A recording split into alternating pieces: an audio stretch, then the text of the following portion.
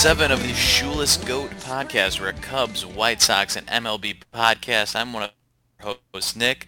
I'm joined again by the mayor of Section 509, Patrick Bovard, returning from Detroit this weekend. Pat, how you doing? You know, I'm doing pretty good. I had a nice trip out in Detroit this weekend watching our boys in gray beat up on the ferocious Detroit Tigers, who, you know, are a feisty bunch.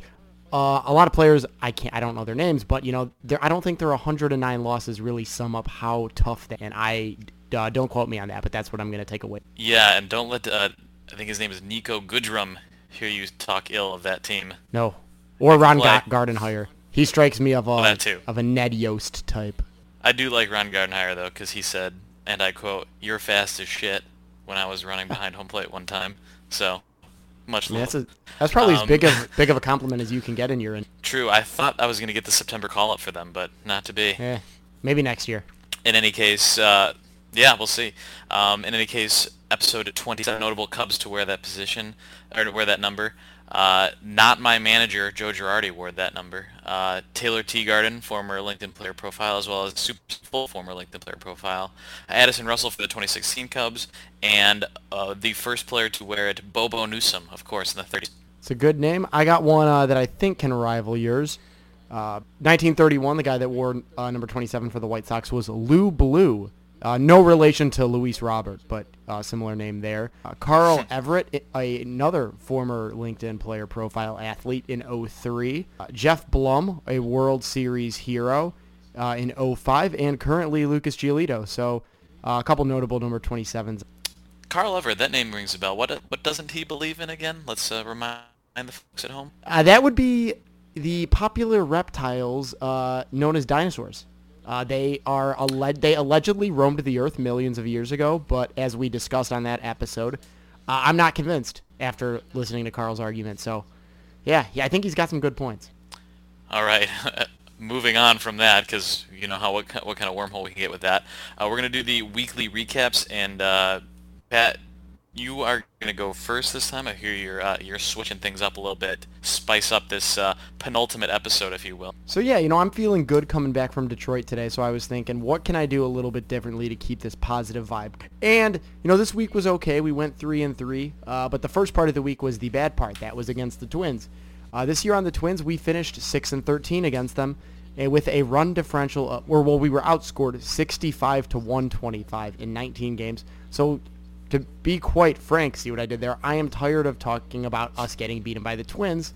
So for those 3 games, I will only be mentioning positive things that happened for the White Sox and erasing the negatives from my mind. So without further ado, let's get started. Monday, we lost the game 3-5 to the Twins, but Yoan Moncada had 2 hits, one of which was a double. Eloy and Jimmy McCann had home runs, and Jace Fry, Jimmy Cordero, and Kelvin Herrera had 2 innings pitched over the game out of the bullpen with no earned runs. So moving on to Tuesday, we lost 8-9, but we tied it at 5-5 into the 6th after falling behind 5-0. Thanks in large part to a James McCann RBI single, a Zach Collins and Adam Engel home runs, and Tim Anderson with another home run in the 11th. You know, we went up 2 in the 12th with a Ryan Cordell home run, and as I said, we lost 8-9, so I'm not going to describe what took place after that home run. Wednesday, we won 3-1, so this was a great game. We kind of used an opener, which I guess is a positive. Ivan Nova came in, pitched 1 inning, and then was followed up by Jace Fry and Carson Fulmer, who went 3 scoreless combined with no hits. Aaron Bummer and Evan Marshall came out of the pen later in the game, and Colomé shut it down to close it out. In terms of our offense, we had an RBI single from Eloy, a Moncada double, and a Zach Collins third of the year. Thursday, we had an off day, so positives. We did not lose. A great way to get into the weekend. And that's when we go to Detroit, where we put a hurting on the fighting felines out there in the Motor City. Friday, 10-1 win.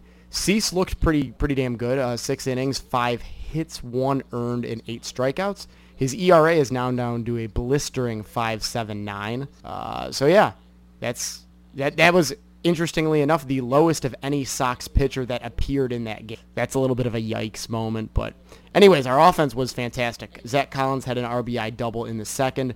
Yoan Moncada hit a home run. Yolmer hit a double, and Eloy hit a grand slam. So just overall great game. which then went in the game that I attended Saturday, which I got to believe was a large part of that win. So how did that one go down? It was a quiet game through the first 4-0-0, and then in the fifth, we got an explosion of sorts. Tim Anderson hit a home run that I got a beautiful view of. No bat flip, but a nice little, bat drop and watch. Moncada then had a 2 RBI triple. The Tigers were able to get 2 back, but Abreu was able to seal the game with a 2 RBI single in the 8th to get us 5 runs, and that held. Sunday, this game I was listening to on the radio on the drive back from Detroit. First half on the Tigers broadcast, second half Andy DJ on the Sox one. But I found it interesting on the Tigers broadcast. They kept talking about this White Sox offense, they're not very good against everybody else in baseball. They're right near the bottom like us, but whenever they play us, they seem to figure it out. So I took a lot of, it was pretty funny listening to that exchange. But anyways, got off to a pretty good start in this one with another Eloy home run, his 30th of the season. He is the third White Sox rookie to hit 30 home runs following Ron Kittle and Jose Abreu. And then after that, the wheels fell off. I know I said I was only going to talk about the positives, but I'd be remiss if I did not mention Gordon Beckham hitting a home run in that game. We were able to get one more run on a Wellington Castillo RBI hit in the 5th, but ultimately couldn't get it done. Ronaldo Lopez was a large part of that not done. He went 4, gave up 5 earned with only 3 strikeouts. And in one of the more bizarre sequences of the season, so Ricky Renteria a couple weeks ago had rotator cuff surgery, so he hasn't been actually going out to the mound in visits.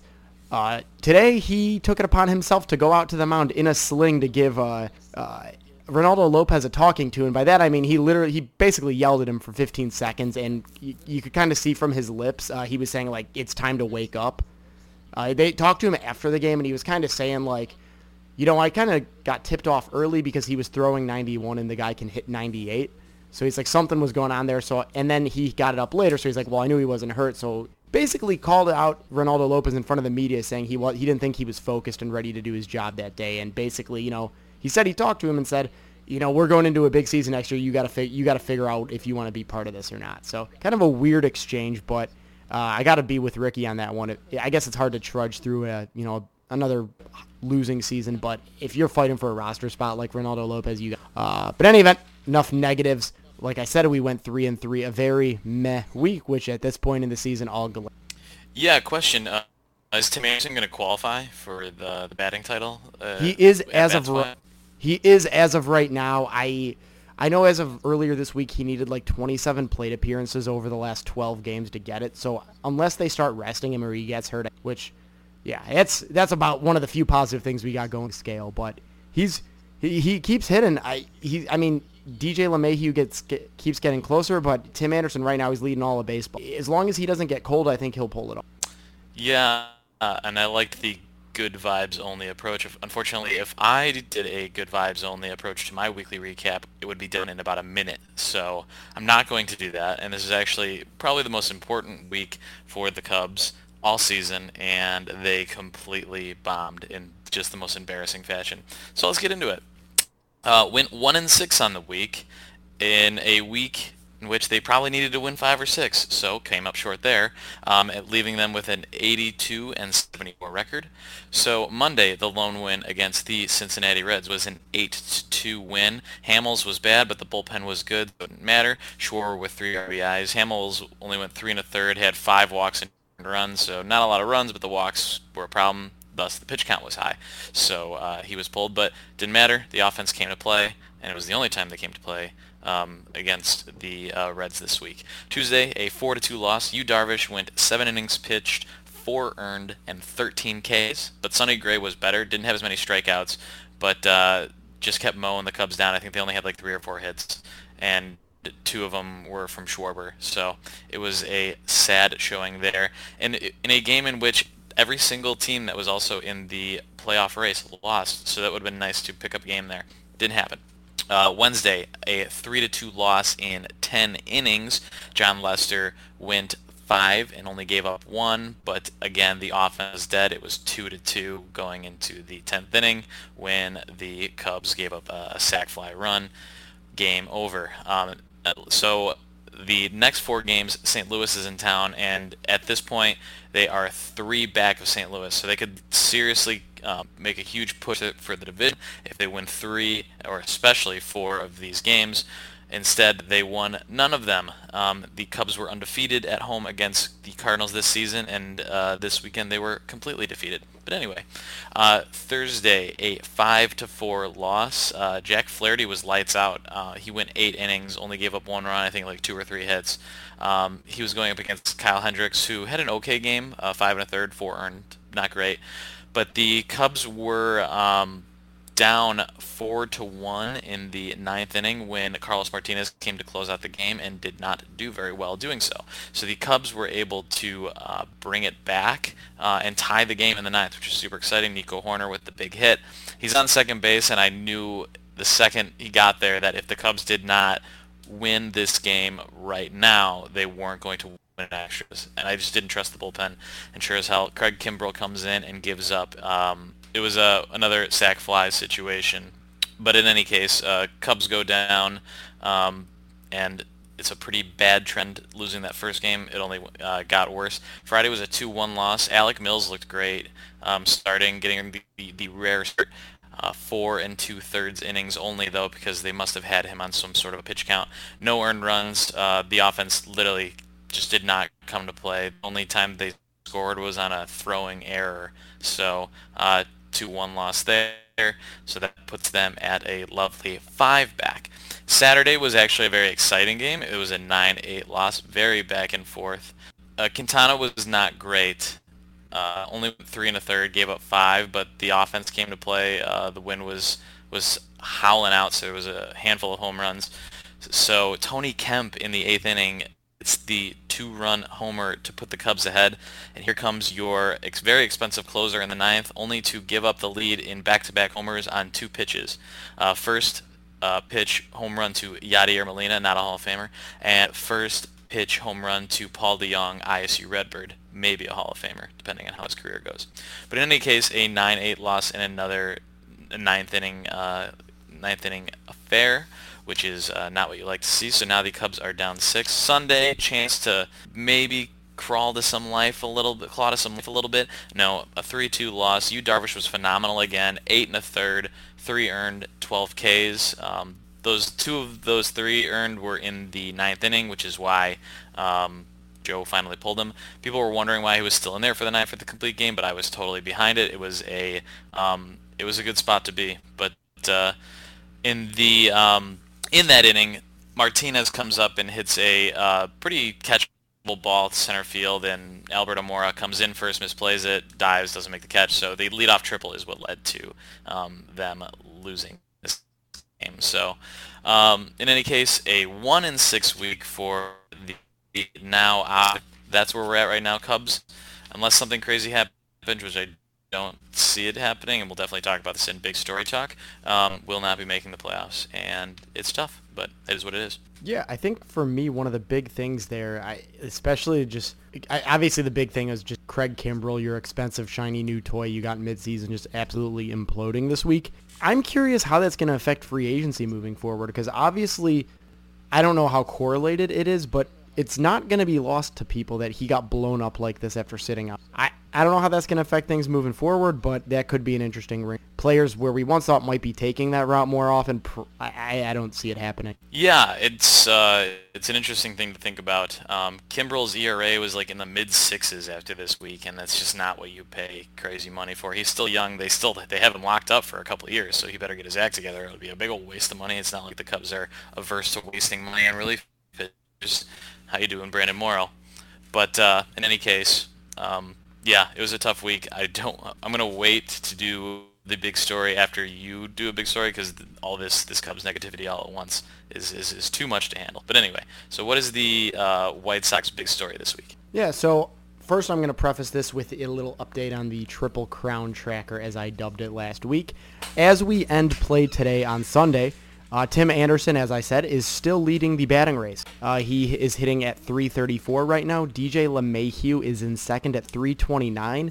And, out of nowhere, in third is Yohan Moncada at .316. He's hitting .442 in September, absolutely on fire, and now is closing in on the batting time. It's going to be a hell of a race down the wire, but if we get 2 of the top 3 guys there, I will certainly take it. And then in RBIs, Abreu is still leading that category in the AL by a sizable margin. He's at 121, which now I believe puts him top 10 in White Sox history for single seasons. He's trailed by 9 at 112 by Rafael Jorge Soler, and then Xander Bogaerts at 110. So unless he gets out-ribbied by 10 in a week, he's going to win that. So that should be locked up. But moving to the real big story, it's got to be Lucas Giolito getting shut down for the season with a mild lat strain, which the team has stressed is not anything serious, and it's probably one of those things where if the season wasn't going to be, he would still be pitching. But in an abundance of caution, and I don't know, for me, whenever I hear the word lat, I just think of Jake Peavy blowing that out like right after we traded for him, so it kind of gives me the heebie-jeebies, but I'll believe him on this one, I guess. But yeah, Lucas, it's a shame he got shut down, but he had a hell of a season. He finishes up at 14-9 with a 3.41 ERA, 228 strikeouts, a whip a little bit over 1, and he's right now, in terms of strikeouts per 9, he's 6th in Major League Baseball, and he's got 3 complete games, which is tied for the lead, 2 shutouts, which is tied for the lead, and has a 5.8 B WAR, which is 9th for all pitchers in baseball. Big turnaround from his negative 1.3 WAR in 2018. So, I've talked about him a bunch this season, and we can't really be overstated how important his development and for the rebuild as a whole. Going into this year, it was like, is he even going to stick around after him? And now he's our ace. So, yep, it sucks he got shut down. I would have liked to see him one more time this week in person, but it is what it is. Don't want him getting hurt. So, this is, I guess, putting the icing on the cake of a fantastic season by number 27. Perfect episode for this story, Lucas Giolito. Yeah, I mean, it's tough to see, but it's the smart call. There's literally no reason to, if there's any doubt that he's 100%, there's no reason to put him out there for the last game of the year. So, I mean, you got to finally give the White Sox credit for doing something right with one of their prospects. Oh, and not to mention, Dylan Covey was also shut down for the season, so that is the other big story. I mean, I'm just glad to see that he's back up, but it's hard to see him a little dinged up. Next year, he'll be back. Don't worry. I'm excited for his return. That is a big story for my eyeballs that they know. Wonderful. Okay, so obviously Cubs' big story. We're going to start just looking at the standings right now because they currently do not have the little e next to their name for eliminated. So scenario-wise, they are currently now 7 games back of St. Louis Cardinals. They can't. Well, they technically could still win the division, but because I believe they have 7 games left, or at least to force the tie. The second game 163 in a row. They would have to win out and the Cardinals would have to lose out. Don't see that happening. They are currently also 4 back of the Milwaukee Brewers for the last wild card spot. Milwaukee Brewers are absolutely on fire. They've won 4 in a row, but they're 8 of their last 10. The Cubs have lost 6 in a row now, so that's why they got so much far behind the Brewers without Christian Yelich, which is impressive. But in any case, they need a lot of help. Milwaukee has I think they play like Colorado coming up and another non-playoff team, so it's looking pretty favorable for their schedule as well. So then you look at the Nationals, and they're, let's see, wild card wise, give me a second. Well, I mean, the Nationals are a half a game ahead of the Brewers, I want to say, so, or they're pretty much tied. So you live or die by Washington or the Brewers having a really bad week and the Cubs sweeping the week. So they're definitely still in it, but I don't see it with this team.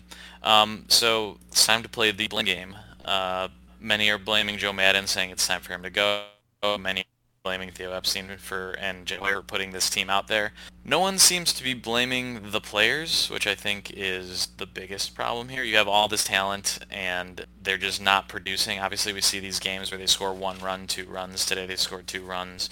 I mean, there was, let's see how many games this week. 1, 2, 3, 4 games of the 7 in which they didn't put up 3 runs. You're not going to win baseball doing that. And there's no manager in the world that's going to change that. I had a tweet earlier this week that said that if you think that David Ross or Joe Girardi can get more out of this team than Joe Maddon did, you're an absolute clown, and I stand by that. This is the players' fault. I've been saying it for these last couple of weeks, but it's been present for most of the year, that the attitude once they give up any lead, let alone like a big lead, but any lead is, oh, look, we've lost this game. I guess we got to come back and get it next time.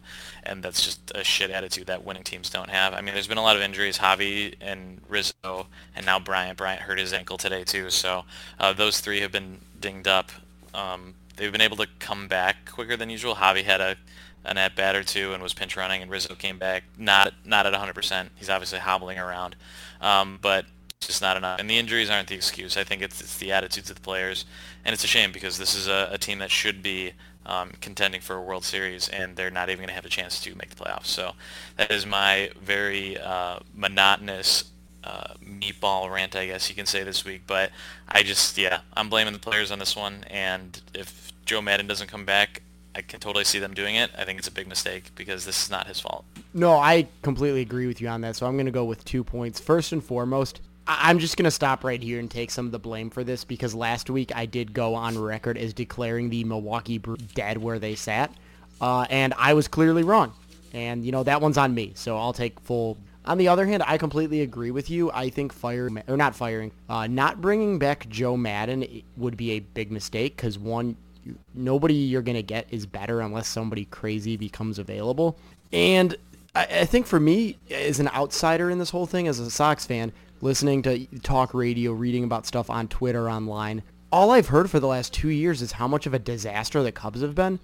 And they got to the playoffs last year and were within a week and having a fighter's chance of it this week. And I think that's a credit to Joe Madden. There's been a ton of underperformance and lack of development, which really doesn't fall on the manager. And in terms of bullpen management, he's using the $45 million closer the front office gave him. So I don't know what you want him to do.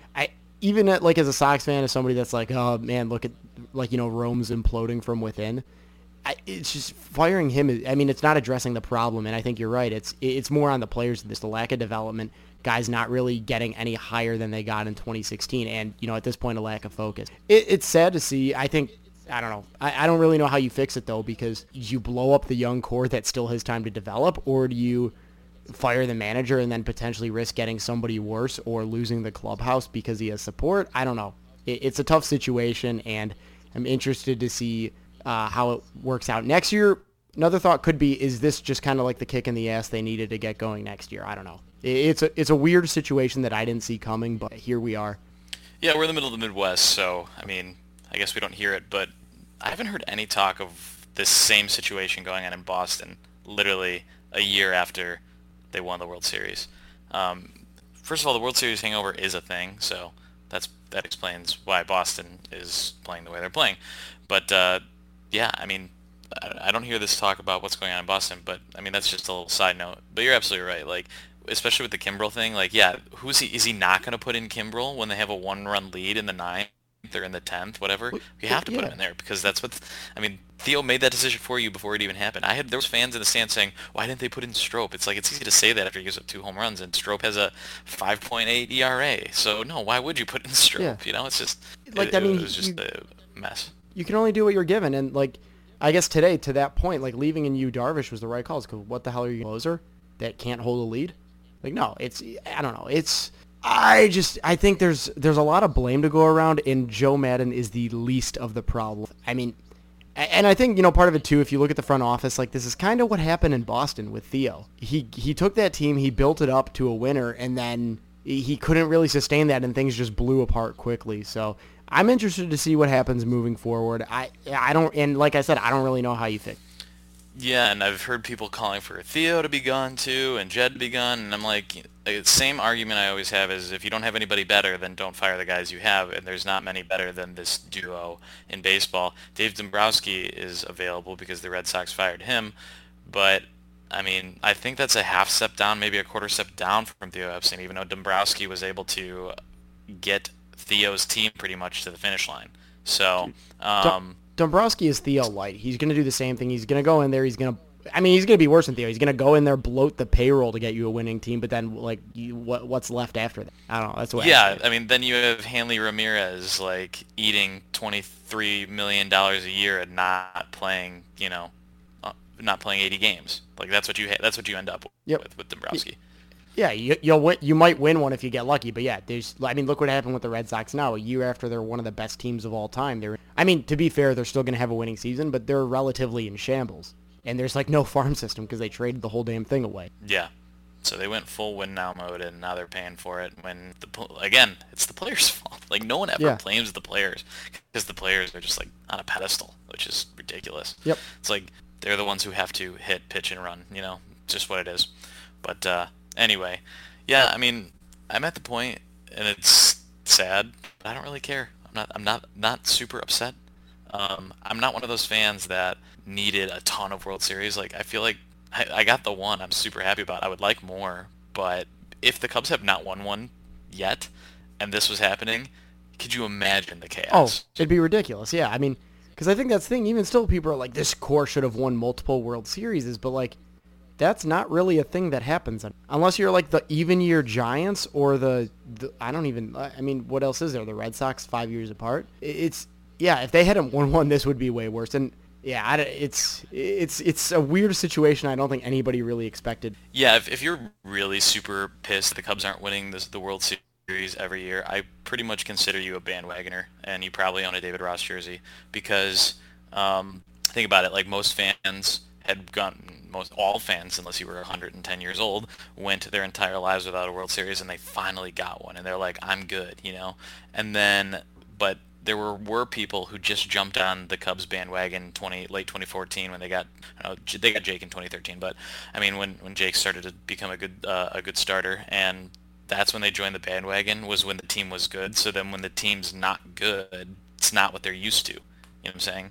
So that's why I think you're kind of a bogus fan if you're getting super mad and calling for jobs and this and that when Joe Madden. I mean, there's no better manager. And this is a sub meatball rant here, but I'm gonna be really mad in 10 years when Joe Madden's not the manager, whether it be after this next contract that he signs or could be, next week. Who knows? But in 10 years, everyone's going to talk about how great Joe Madden was, and most Hmm. of those people are going to be the ones that were calling for his head after 4 playoff appearances in 5 years. That's crazy Honestly, to me. no, I think that's an excellent point, and I something I was thinking about over this weekend is if Joe hadn't almost, I don't want to say lost him, but if he hadn't almost messed up the World Series with some of those bullpen decisions, how differently would he be viewed right now? Because I honestly think that people are still soured on him because of those like 2 games, which Yeah. again is another situation where he brings in, or like what, he brought in Chapman and like, oh, the freaking closer they went out and got you by trading away your top prospect. Like, what are you going to do?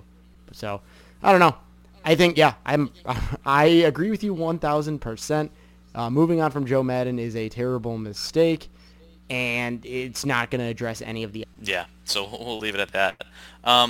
Let's do Player of the Week, Pat. So who was the White Sox Player of the Week? So this week for me, I kind of foreshadowed this a little bit. It's the guy that has played himself into the batting title race, and that's Yoan Moncada. I mean, he's the best player on the team, and he had the best week. Nothing, no easier decision. Last 7 days, he hit 481. He had a 500 on base percentage and a 778 slugging, 1 homer, a triple, a couple doubles, 13 hits and 5 RBI. He had a hell of a week. I mean, it's really capping off an incredible season.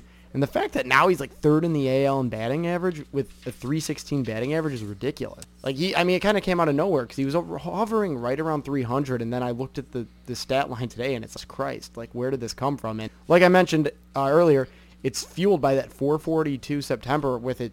I mean, this stat's ridiculous than anything. A 552 batting average on balls in play. So he is just absolutely smoking right now. And yeah, I think there's no better player on the White Sox. So, and he had the best week. So that's a pretty. Yeah, I mean, Mancada is tearing it up, and that's so good to see. Like right at the end, because then he is your best player, Yep. I think. Anderson's great, but he's not an all-around player like Mancada is. So him getting hot, and then you kind of look, it gets the fans so excited for the start of next year. Like Mancada's going to be on billboards all over, South Yep. Side. It's going to be exciting. So I'm happy for him too because I like Yohan Mancada. So I was going to go full on 3 weeks ago, Pat, and have no player of the week, which we then retroactively put Nico Horner as the White Sox player of the week for episode, I believe it was 24. And I You can literally name Yolmer decided as Sanchez your player. I don't think he's got one from you. I totally would, but as you were doing yours, I was looking back at the stats from the week. I was like, I have to give this guy the credit. I think this is the first time also that the Cubs Player of the Week was a pitcher that went 0-2 on the week, but here we are. Yu Darvish went 0-2, and it has nothing to do with the way he played, obviously, because, wins and losses for a starting pitcher are not usually decided by the pitcher themselves. It's the offense around him, and the offense around him did not show up. But Yu Darvish went 0-2. He went 8 1/3 today, and he went 7 against the Reds on Tuesday. So was going deep into games and had 25 strikeouts in 2 games, which is absolutely bananas. And the fact that he went 0-2 while also striking out 25 is just a testament to how disappointing this offense has been. But in any case, this guy is your ace. He should be your opening day starter, and he's finally panned out with his contract. And if I still hear people talking shit about this guy, and it's unbelievable. But what was exciting was the U chants that were going on after every inning were getting louder and louder and louder. And from a guy who really does take a lot of stock in how the crowd reacts to his play, that's good to see that at least the fans that are attending the games are getting behind him when he's literally just shutting down guy after guy, making guys look silly with that 2-strike slider that he threw to Miles Michaelis, who just could not do anything with it. Obviously, it's pitcher batting, but still, it was pretty hilarious to see. So Yu Darvish, Cubs player of. No, I mean, I think that's a no-brainer right there, and I think that's why you signed the guy. That's why you paid him all that. When he's on, he's got absolutely filthy electric stuff. And I think we probably won't get to find out what would have happened, but I think I've said on here a couple times, if the Cubs get to the playoffs, he's my game 1 starter. I think obviously last year it still gives you maybe the yips of what's going to happen, but yeah, he's got the best stuff on that entire pitching staff, and yeah, I mean, no offense can't get picked up. Personally, I think pitching wins are the most important stat, and I guess we can agree to this. Yeah, so if the Cubs do scratch into this wild card game, they'll probably play the Nationals, or just depending on how it shakes out. But if you look at this team, it's not a team that's going to win a World Series just the way they've been playing. I guess this is the prove me wrong situation. But what it can be used for if they make this game is a way to get Yu Darvish used to pitching in high leverage playoff situations. And if it blows up, it blows up. But at least you had a shot. So I think that would be the most important thing, is if the Cubs do find a way and get really, really lucky to get into this game. I want to throw Yu Darvish in this game in the 1-game playoff, knowing damn well that this team's not going to win a World Series, but to prepare him for possibly next year, in the playoffs pitching. That's the kind of way I'm looking at it. But a lot needs to happen for that to happen, so we'll have to move on. Obviously, we're going to transfer over to our favorite segment of the week, the LinkedIn Player Profile. I think you guys know by now, the LinkedIn Player Profile is where we look into the careers of the old Cub and old White Sox. Using LinkedIn as a primary source, we see what they're up to. Hopefully it'll invoke some fun memories of some of our favorite players. So, Pat, we're going to start with you today. Who is the White Sox LinkedIn Player Profile this week? So, interestingly enough, I have already mentioned this guy on this episode. Carl Everett? Yep, we're bringing him back out here. There's so much more to talk about. No, but he had 2 stints with the team, so technically I can do him twice. But on the real, I'm going with Jeff Blum, World Series hero in deadline acquisition in 2005. Where is he from? He is from Redwood City, California. Built strong like those trees, played his college ball at California, and was drafted by the Expos in the 7th round of the '94 draft. From there, worked his way up to the majors in '99. Traded to Houston in 2002, and then was traded to Tampa in 2003. Played there for a couple years and signed with the Padres for 2005. At the deadline in 2005, July 31st, back when he was traded for, this is verbatim from Wikipedia, a minor leaguer. It was Ryan Meaux. I don't know how to pronounce his last name. Meaux. Meow. Meow, yeah. Frenchman. Kind of a weird pronunciation, but went over to the White Sox. Unspectacular regular season. In 31 games, hit 200, 1 home run, 3 RBIs. In the postseason, he had 1 appearance in the ALDS. Didn't do anything. No appearances in the ALCS. And that takes us to Game 3 of the World Series, where obviously his only at-bat in the World Series hit the game-winning homer in the 14th to give the Sox a 7-5 lead they would not give up because they had shut down closer Mark Burley, who was like 4 beers deep at that point, coming in to save the game. It was the longest at the time, longest World Series game ever at 5 hours and 14 innings, and Jeff Blum was the hero. So how did the White Sox reward him after saving their... They let him go when he went to the Padres in 2006, went back to Houston from 2008 to 2010, and then Arizona to close out his career in 2011 and 12. The final line on Jeff Blum's career, an unspectacular 250 batting average, 310 OBP, 99 home runs, which sucks, 479 RBIs, and 990 hits, which also 2,000. But over an impressive 14 years, so that's a hell of a long time to be. What has he been doing since he was in the major? In kind of, the ultimate slap to the Astros organization, he is now their color commentator. He's been working there since retiring in 2013. His LinkedIn, honestly, is not that robust. He is apparently a sports professional, and he has an about section. I am a 14-year veteran of MLB. I'm currently enjoying a career on the media side of sports. I have experience for broadcasting for television and have done talk radio in San Diego. His experience, he's a TV broadcaster now. He also apparently did the Pac-12 network. So, he gets around a little bit. Did the Diamondbacks for a month, literally 1 month, September 2012. Maybe that was a little like end of the season thing. But yeah, that is Jeff Blum. Oh, actually, so one thing I'd be remiss if I did not.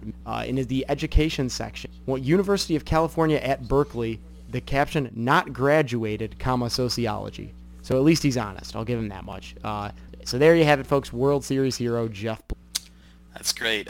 So Jeff Blum announcing sports. I also had a sports announcer for mine. So this a now sports announcer. So we were connected mentally in this regard. So in 2003, the Cubs rotation, many could name 3 and maybe even 4 of the pitchers. Actually, Pat, I'm going to ask you that. Can you name the Cubs rotation in 2003 possibly?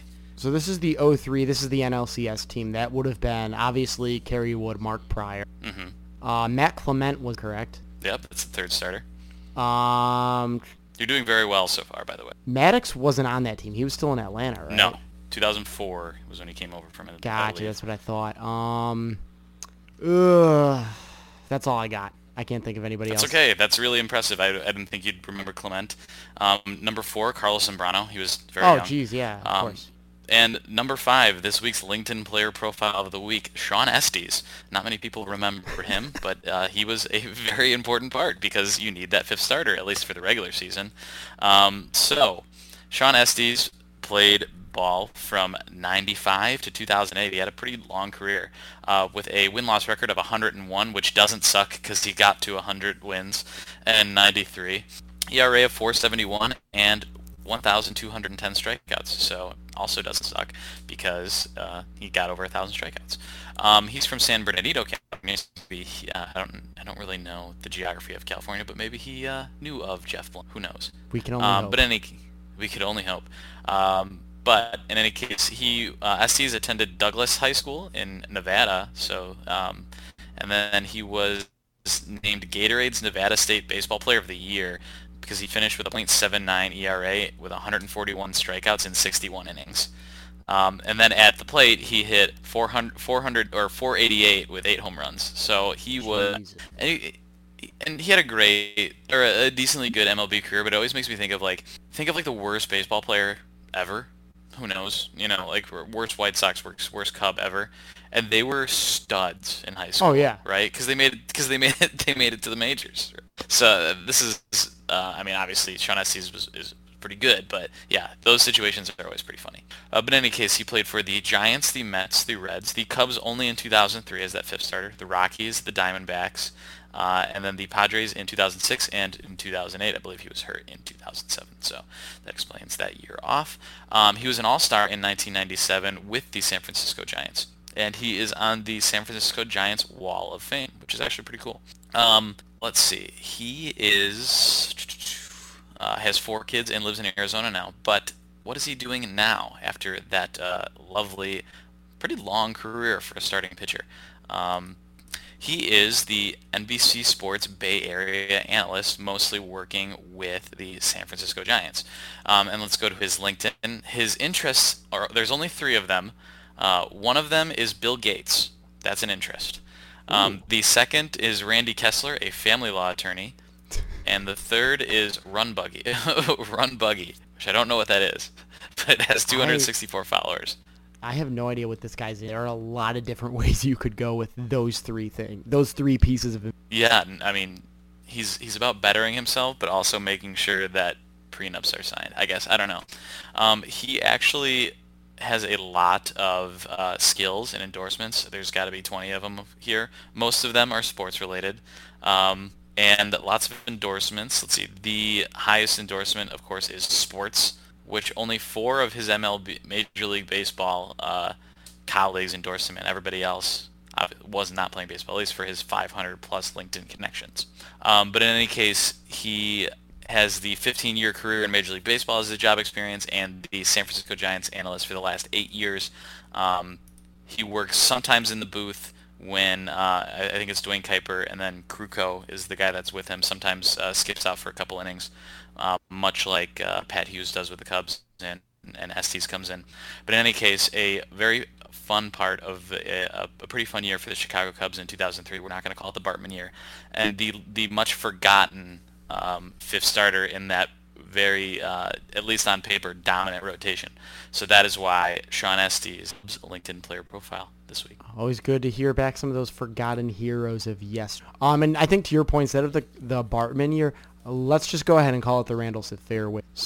Even though he didn't kill the sausage when he was on the Cubs, I think it kind of I think that was the grit that Dusty Baker was looking for when we brought him over. That's it. Yeah, I think you need that. Yeah, exactly. That's what it's all about. It's taking that passion into all aspects of the game, even the promotional activities going on. Definitely. So before we conclude, I just have a bit of a story from this weekend. We had Cardinals in town. Obviously, they won all four, but I had so many opportunities to tell Yadi Molina directly to his face that he was not a Hall of Famer. And I was standing right next to him, but then I saw the neck tattoos, and I was like, you just don't insult people with neck tattoos.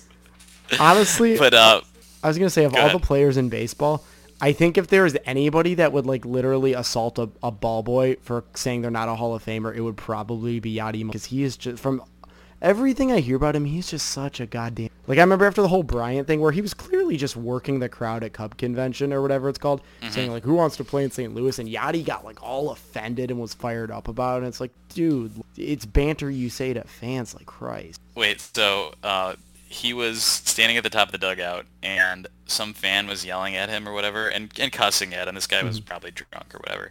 But Yachty, then the security guard came to talk to the guy. And as soon as the security guard told him to stop, then Yachty stands up, turns to him and say, oh, you're not going to fucking say anything now. You'll get your ass kicked out of the stadium. And the guy goes, fuck you, man.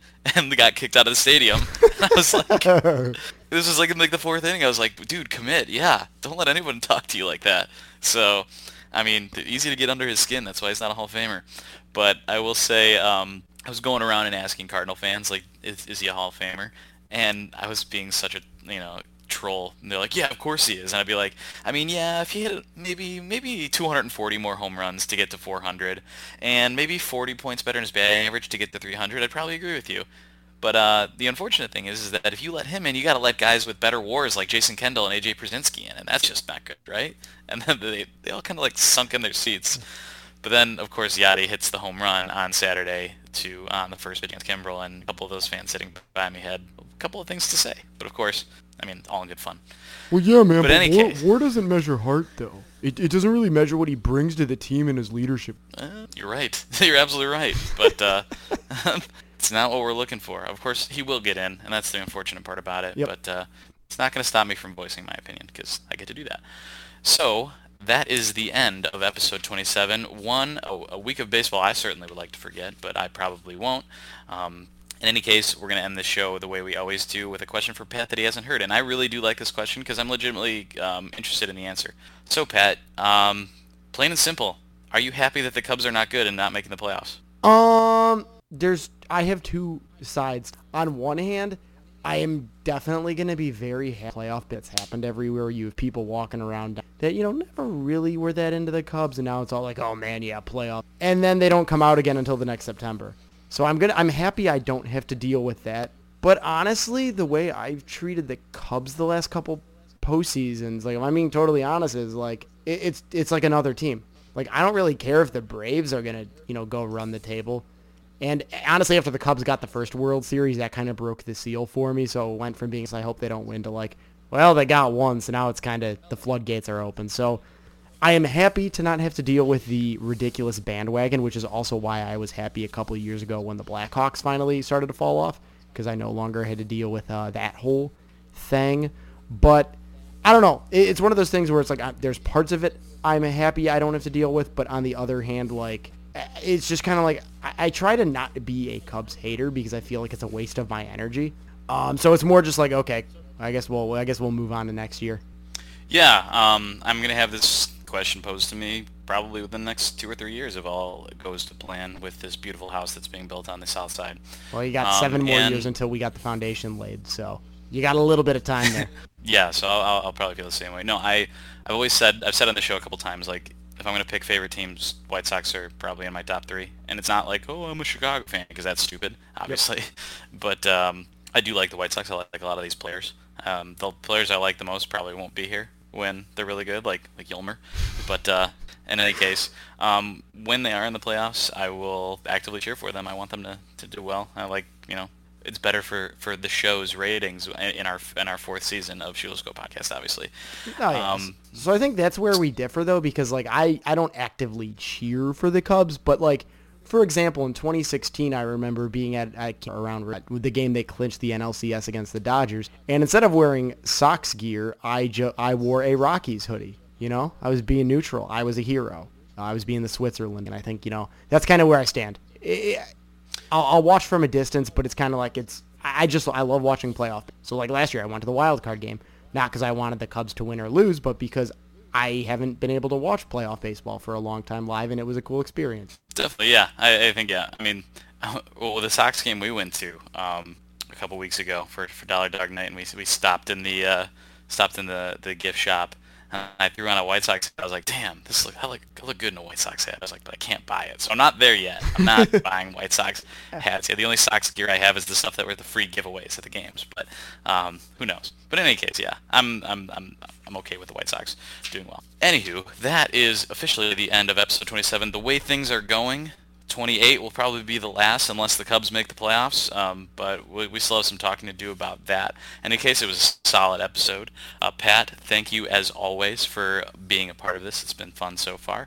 Any last thoughts on the week? I guess I'm interested to see how this last week plays out. It certainly can't be worse for the Cubs than this past week, and I certainly will not be mentioning any negatives from it, so it's going to be a great week for the White. Wonderful. Okay, you can listen to this podcast at lmbfsports.com, Spotify, and Apple Music, and not iTunes. And remember, everyone, Yadi Molina is not a Hall of Famer. Go Cubs, go White Sox, go baseball. Come on, oh baby, don't you wanna go? Come on, oh baby, don't you wanna go back to that same old place, sweet home, Chicago. Come on, baby, don't you wanna go? Howdy, hey, baby, don't you wanna go back to that same old place, a sweet home, Chicago. Well, what I want is 2, 6 and 2 is 8. Come on, baby, don't you make me